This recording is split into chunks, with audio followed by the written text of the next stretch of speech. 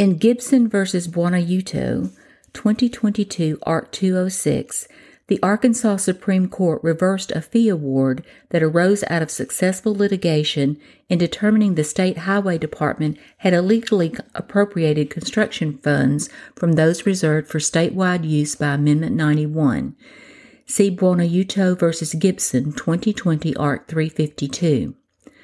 Chief Justice Kemp reasoned that under the American rule, each party bears their own attorney's fees and rejected various exceptions to that rule. Here, the recovery was for $121,109,391.84, but witnesses testified funds were moved from other ledgers and there was no change in the projects. Plaintiffs' attorneys had a 25% contingency contract, and the Circuit Court awarded $18,160,000 in attorney's fees, from which comes this appeal. Quote, in the present case, the Circuit Court ruled from the bench that this is not something that is expressly authorized by statute. We agree. The plain language of Section 2635-902A clearly states that attorney's fees in illegal exaction actions may only be imposed against any county, city, or town, and only when a refund is ordered to the taxpayers. Specifically, Section 2635-902A is inapplicable for the following reasons. First, the present action was brought against the state, and Section 2635-902 does not permit attorney's fees on illegal exaction claims against the state. Notably, the General Assembly has not yet seen fit to enact a statute allowing for attorney's fees in illegal exaction suits against the state. This court will not read into a statute a provision not put there by the General Assembly.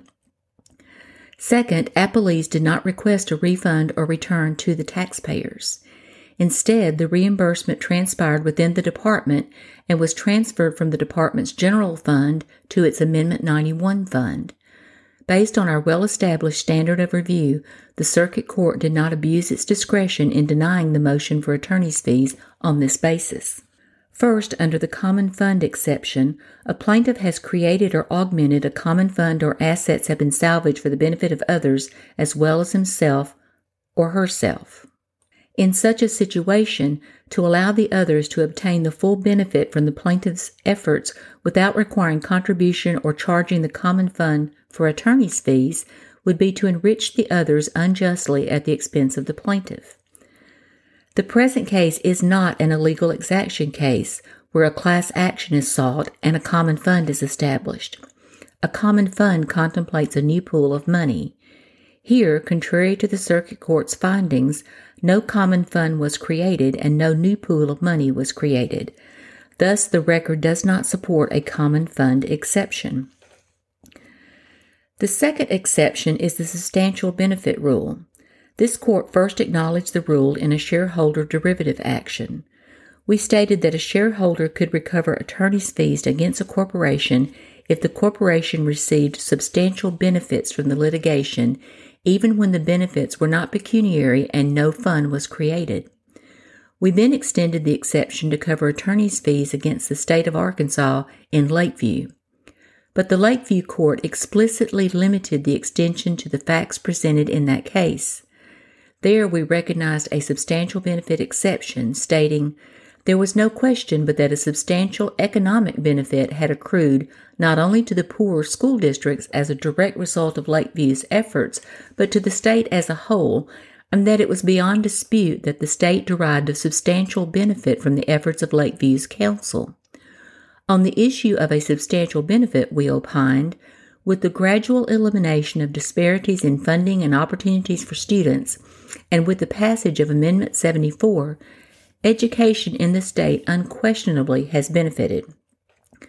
We further emphasize that this is a unique case with a unique set of circumstances, and that we did not sanction attorney's fees in all public interest litigation or endorse a new exception to the American rule.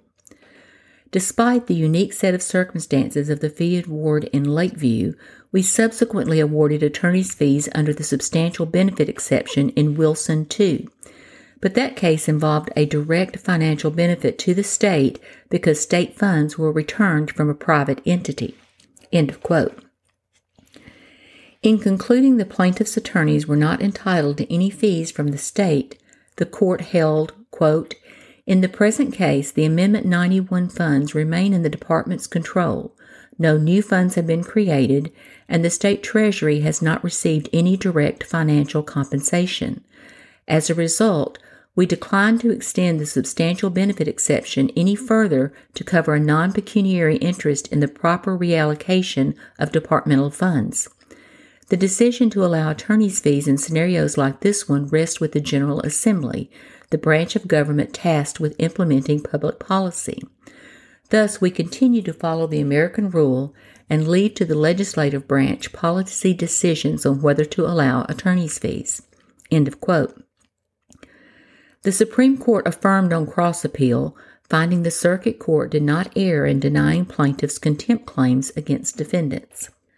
A concurring opinion written by Justice Womack reasoned that while there was a substantial economic benefit for the citizens of the state, nevertheless, the attorneys are not entitled to fees because fees are not authorized in this matter by any provision in a statute or in our state's constitution. End of quote. A dissent written by Justice Baker rejoined, "The state of Arkansas spent $448 million illegally. Buonaiuto's illegal exaction suit established such and resulted in a substantial benefit to the taxpayers. Regardless how the plurality frames the issue, reshuffling or reallocating, a substantial benefit occurred. Despite how the plurality labels the funds, popcorns, peanuts, or the like, a substantial benefit occurred. Simply put, Buonaiuto prevailed, and the taxpayers unequivocally benefited substantially from this litigation." End of quote, end of decision.